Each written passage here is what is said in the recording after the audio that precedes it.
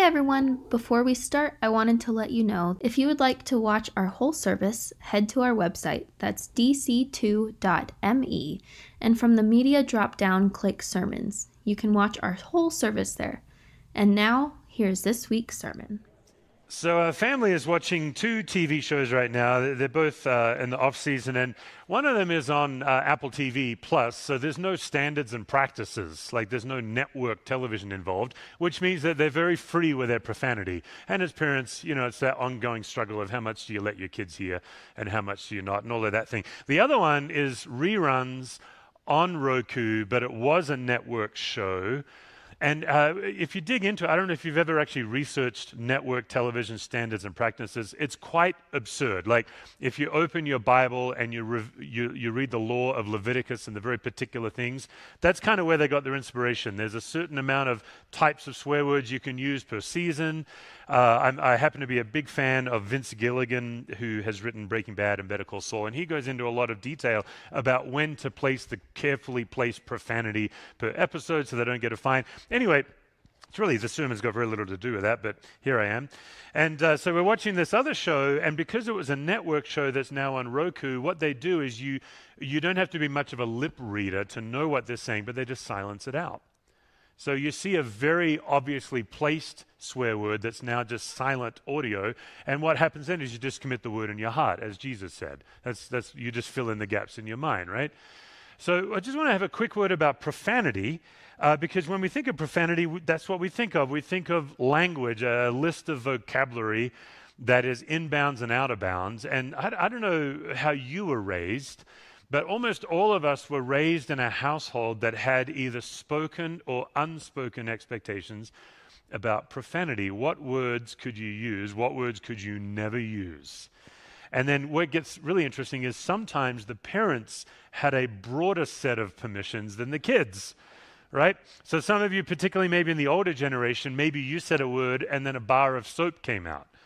Right? I'm going to wash your mouth out, that kind of thing. Where others of you, like I was raised in a home, well, I would just call it a very moderate range of profanity options available to all of us.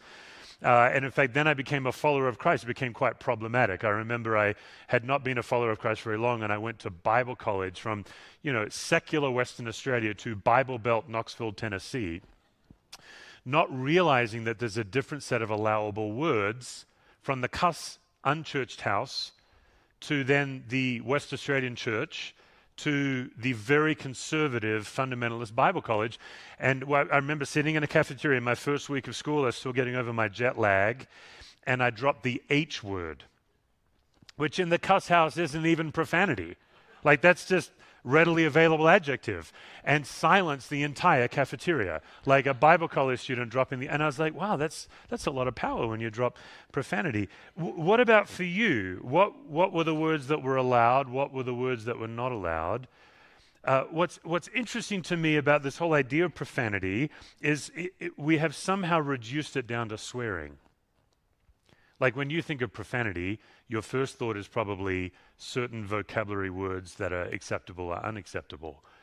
But when you open the Bible and you look at what profanity is, it's something much broader than just your preferred vocabulary when you hit your thumb with a hammer. Being profane has more to do with being polluted, polluting your soul, polluting your body, polluting by your behavior. And what we're going to take a look at today, just for 25, 30 minutes or so, is we want to contrast God's holiness and our profanity. I think it's going to be a good time. I know this sounds like a somewhat heavy topic. I think we're going to have fun with profanity. We'll see. And so the couple of questions I just want you to consider as we get into this message. Okay, first of all, what is profanity? If it's more than just verbs and adverbs and adjectives, then what is it? And then, of course, the same, what is God's holiness? I'll just set out a proposal for us that profanity is pollution, therefore holiness is purity. God is pure. When the scripture says that God is holy, that means God is pure. And what we do is sometimes we pollute God's purity, but you got to ask yourself the question, pure of what? Like, what's he pure with, right? Like if we tend to pollute God's purity, what is the pure essence of who God is? All right. So obviously we took quite a quick journey in about a minute there from TV shows and language into the purity of God. Those in the room, you still with me? No one put their hand up, so I put my hand up as a physical cue. Okay, that's fine. So, all right, so if we keep ticking around the purity of God, the issue that the religious leaders had with Jesus is that Jesus seemed to be polluting God's purity.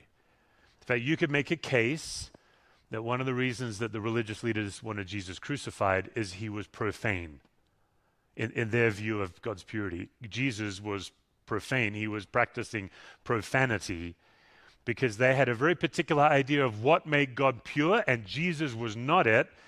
And so they were often hurling accusations at Jesus. So Luke chapter 15 is going to be our text today. And here is the opening. We'll just talk a bit and then we'll set it up and see what we can hear.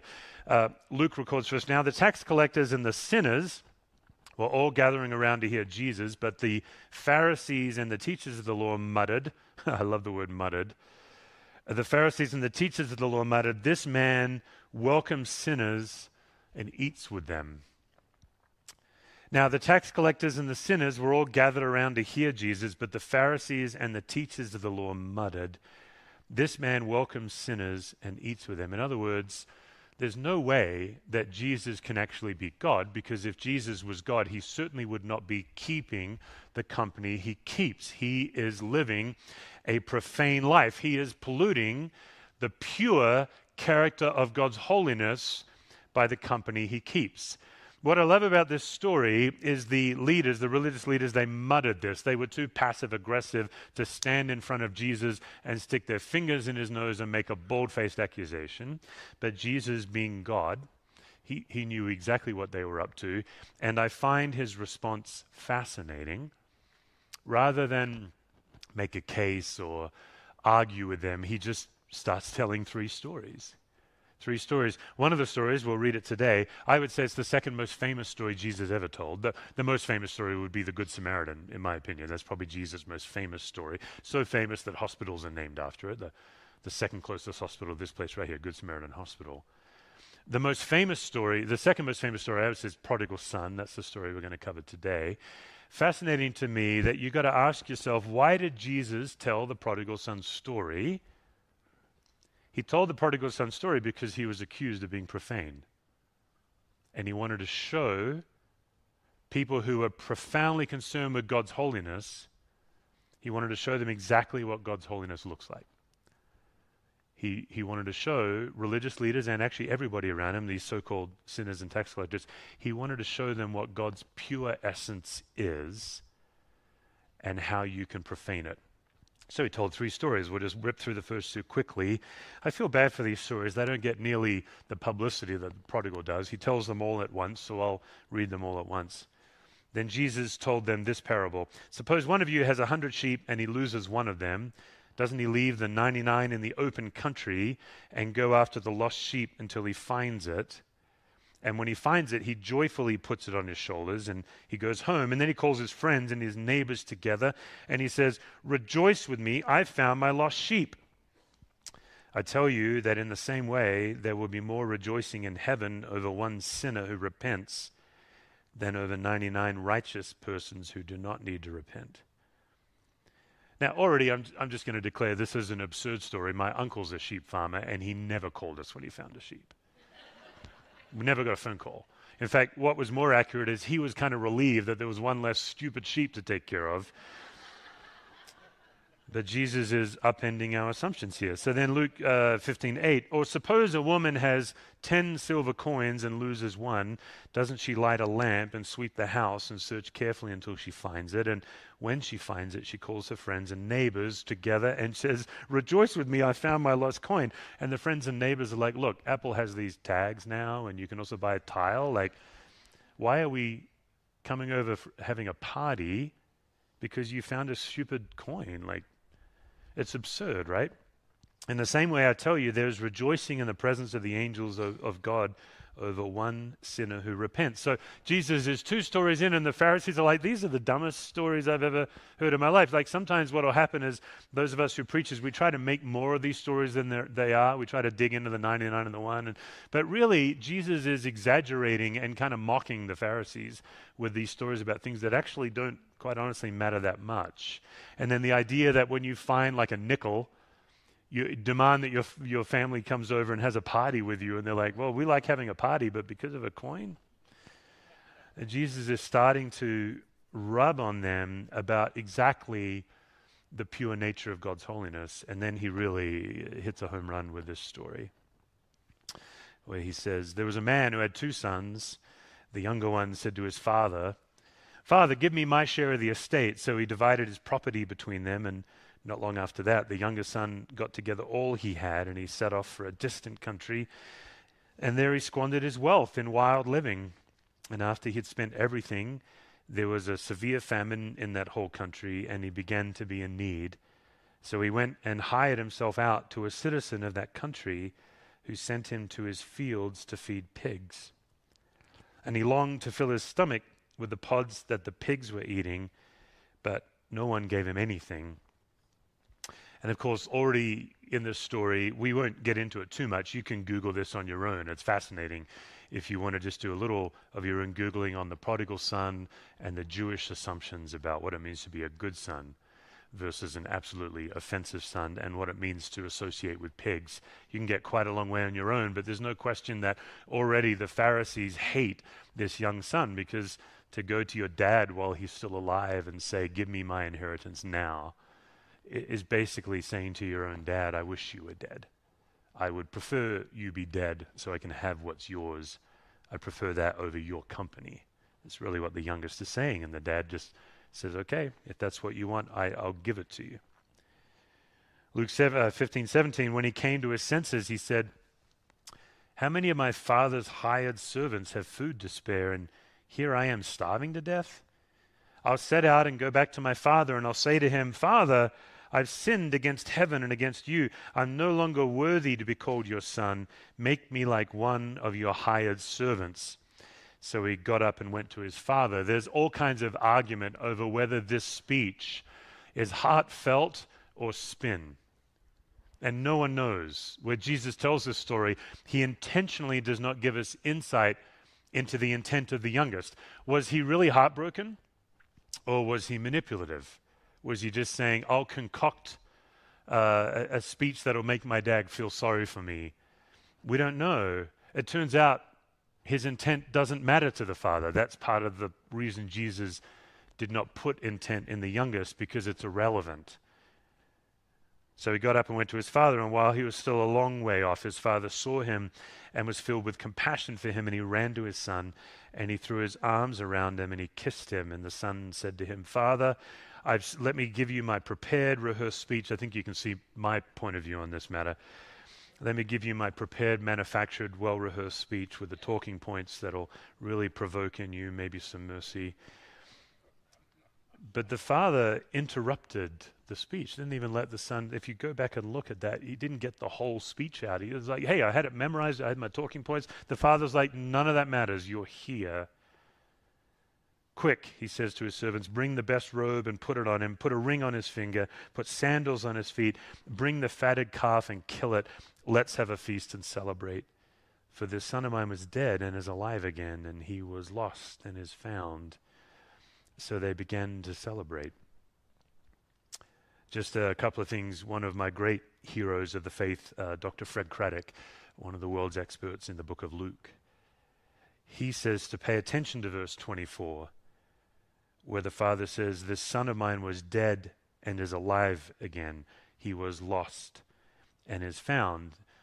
Dr. Craddock says that in the ancient storytelling of the Jewish culture, it's called the end stress emphasis. The last thing is the most important. In other words, there's something worse than being dead, and that's being lost. And there's something better than being just alive, and that's being found. It was an intentional word order that Jesus puts in the mouth of the Father, celebrating any time that somebody is lost and now they're found, and so they began to celebrate. Verse 25, meanwhile, the older son was in the field, and when he came near the house, he heard music and dancing. So he called one of the servants, and he asked him, "What's going on?" "Oh, your brother's come home," he replied, "and your father's killed the fatted calf because he has him back safe and sound." This is the first hint that the older brother is not actually very much about his father's business. He doesn't even know what's going on in his father's business. He has to ask a servant. That's how out of touch he is with the holiness of the Father. The older brother became angry and he refused to go in. So his father went out and pleaded with him. But he answered his father, "Look, all these years I've been slaving for you and never disobeyed your orders. Yet you never gave me even a young goat so I could celebrate with my friends. But when this son of yours, also known as this brother of mine, who has squandered your property with prostitutes, comes home, you kill the fatted calf for him." Let me translate. This son of yours has been gone for 5 years, and I've worked on average 80 hours a week in the field. At minimum wage, times 5 years, time and a half above 40 hours a week, Dad, you owe me $170,000. "My son," the father said, "you're always with me. Everything I have is yours. But we had to celebrate and be glad, because this brother of yours was dead and is alive again. He was lost and is found." Now, many of us who have been around the church, maybe you grew up in the church, maybe you've been around the church for several years, you know this story. It's one of it. If it's not the most famous Jesus story, it's at least his most beloved story, the prodigal son story. What I'm interested in doing today is asking, what's the story about? What provoked Jesus to tell the story? And I'd like to make the case today, in just about 10 minutes, so we can actually move pretty quickly, that what the story is fundamentally about is profanity and holiness. Is what does it mean that God is holy? What is God's pure essence? If God is holy, that means God is pure, that his essence is unpollutable, and that if human beings tend to profane the holiness of God, what is that, and how can we get back in touch with the essence? I'd make the case that what happened was Jesus is just doing his ministry. Jesus is God in the flesh, and he's showing us, for many of us, for the first time in our life, what God is really like, and God is so much different than what we thought God was like. So much so that the professional God followers, the Pharisees, the religious leaders, they're convinced that Jesus is not holy, he's profane. So let's just look at some ways that we profane God. I think profanity in the youngest is pretty easy to see, so we'll move through it quickly. Profanity in the youngest, you come to the end of yourself, and then you decide that God is harsh and unloving. You know, youngest type profanity, this youngest who took everything he had and squandered it, you simply get involved in things that aren't good for your soul. You offer anything you want to your body. You stay out late and drink in such a way that you don't remember what you did the night before. You basically live a wild existence, and then you're simply counting on God forgiving you.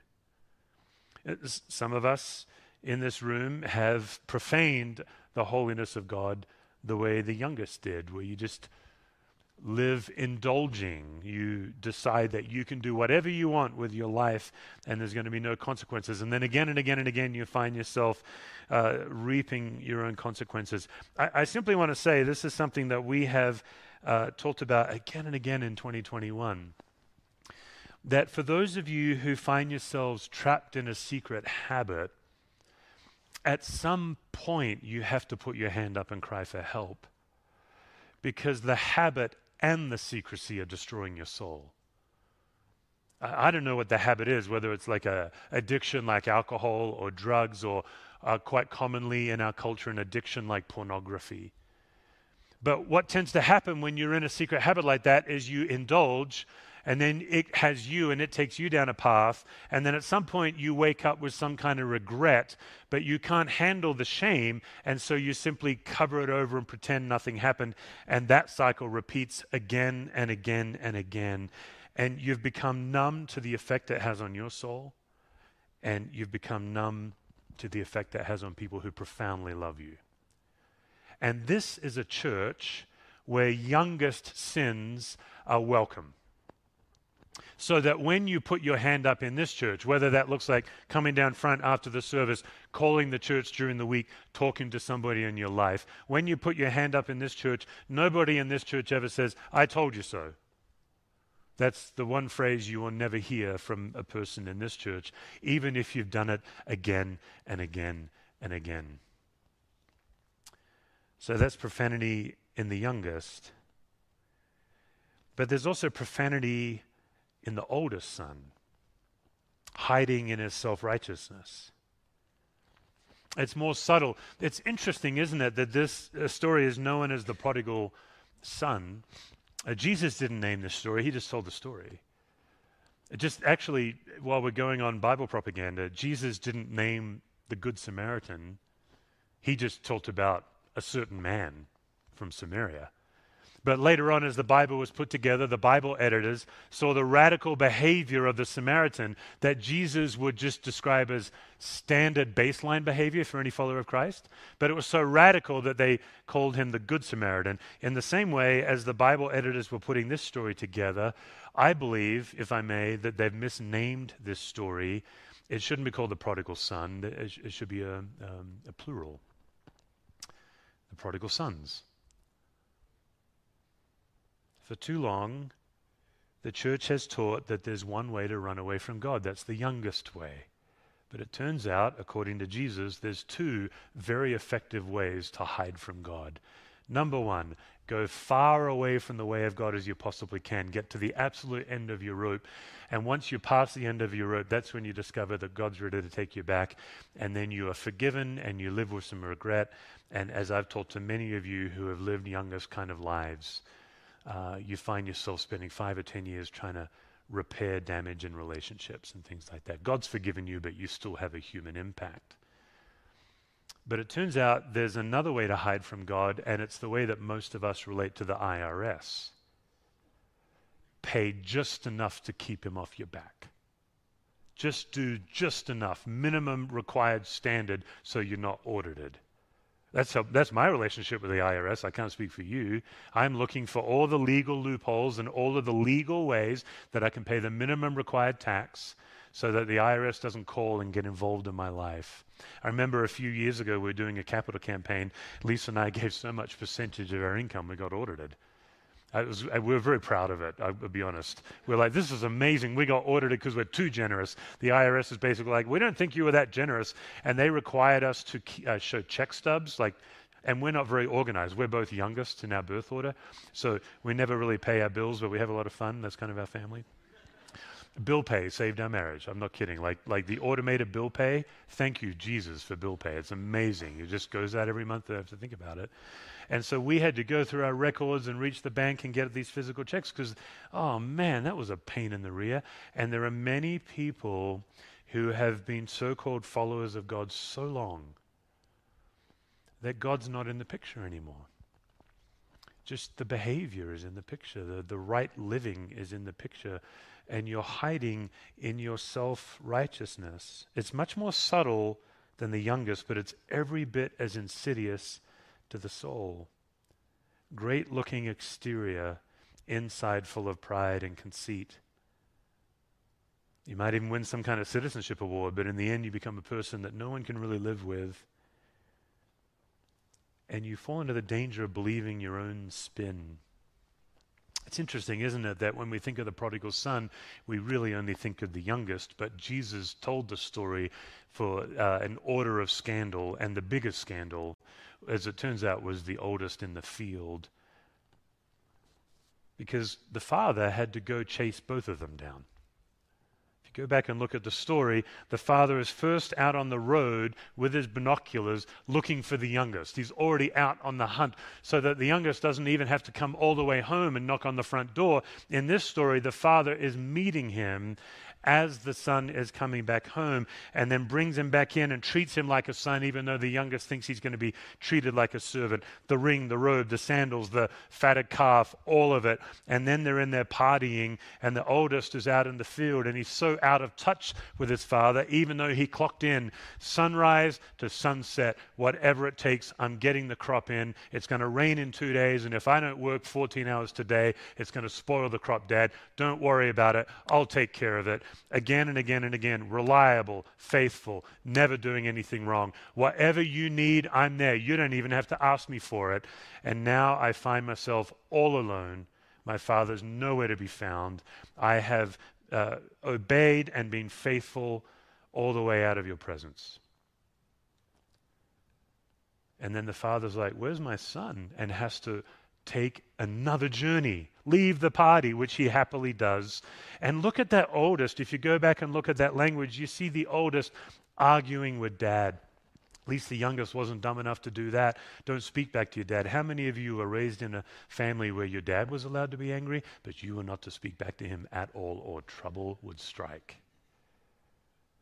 The youngest knew that. He just let the dad put the robe on him. He's like, wow, this turned out way better than I thought it would. The oldest stands his ground and says, you don't know what it's like to be me. It's incredible.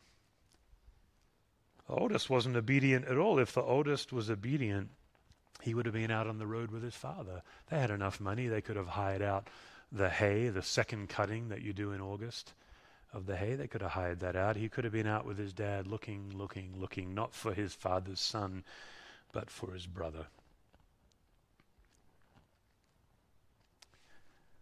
You know, some of us, we become followers of Christ. We fall in love with God. The idea, I remember in my life, I wasn't raised in the church. This whole idea of being found, being better than being alive, I guess in a sentence, that's my testimony. I was alive, but I was lost. And I know for many people, when the Bible talks about being lost, that to you sounds like a pejorative thing, like there's something wrong with you. I've always just taken it as an accurate description of my life. I was lost. I was a teenager, and I knew I was lost. And then I discovered the unbelievable joy being found. What happens over time is you follow God, and then you're like, well, how do I follow this invisible God? And people say, well, get up every morning and read your Bible a chapter a day, or read chapter of Proverbs a day, Old Testament, New Testament. Then they teach you how to pray. And when you're not being careful, then you sign up and you volunteer for the church. And you roll up your sleeves, and maybe you even open your checkbook and you start to give generously. And then somewhere along the journey, God is gone. And these habits remain. And listen, it was well-intentioned. But if your spiritual disciplines don't lead you to the presence of the Father, they're not spiritual disciplines. They're just legalism. They're just self-salvation projects. I've done this in my own life time and time again, where I'm reading my Bible, but it's not anymore to connect with my loving Father. It's just because that's what you do.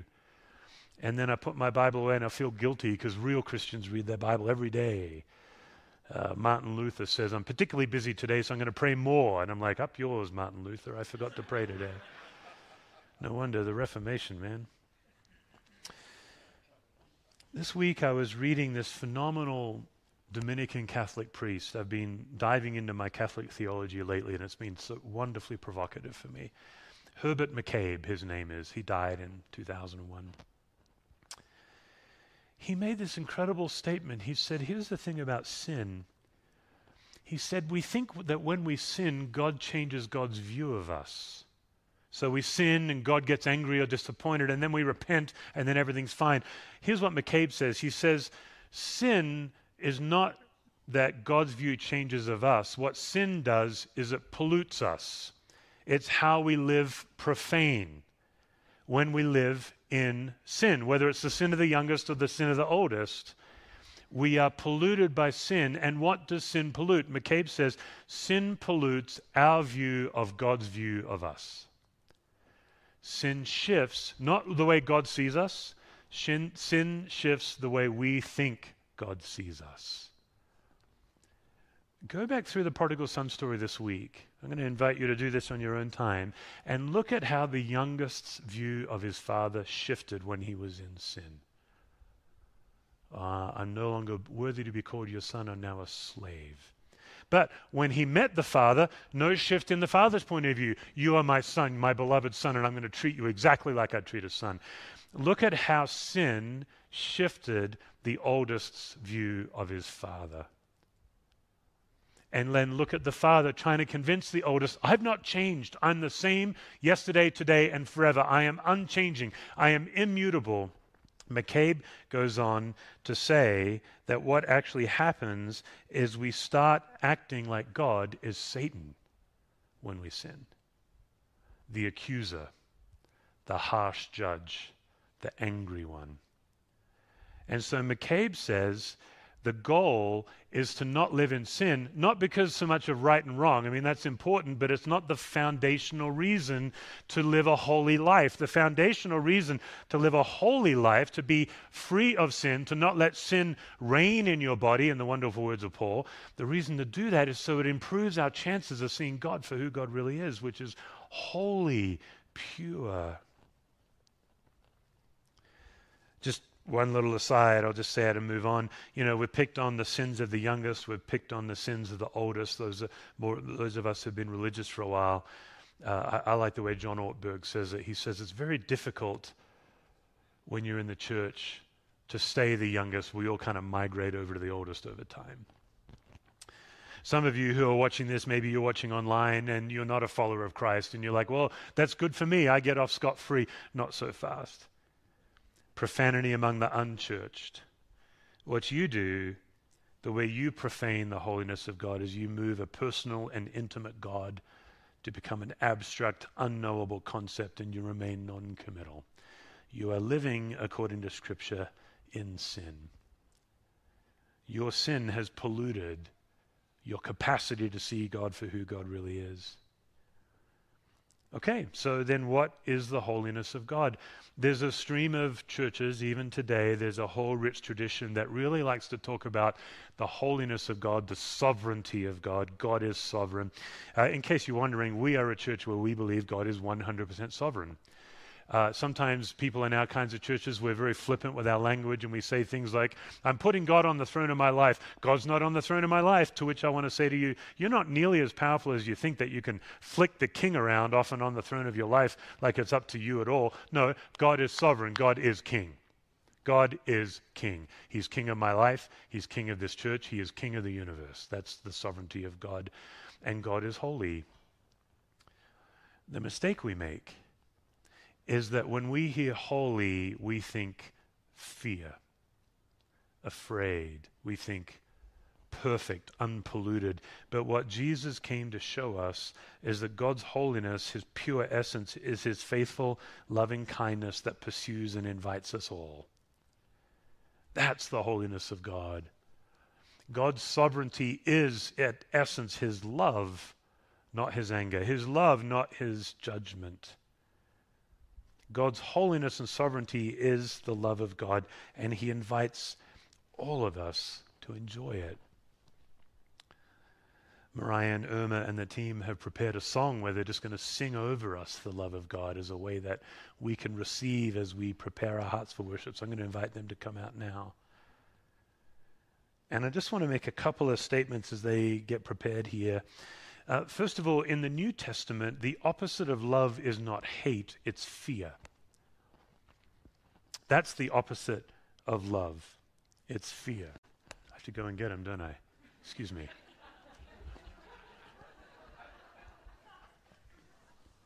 Yeah, it's time. Yep. It was not a clear cue, apparently. Yeah, it's all right. So in the New Testament, man, that's a first.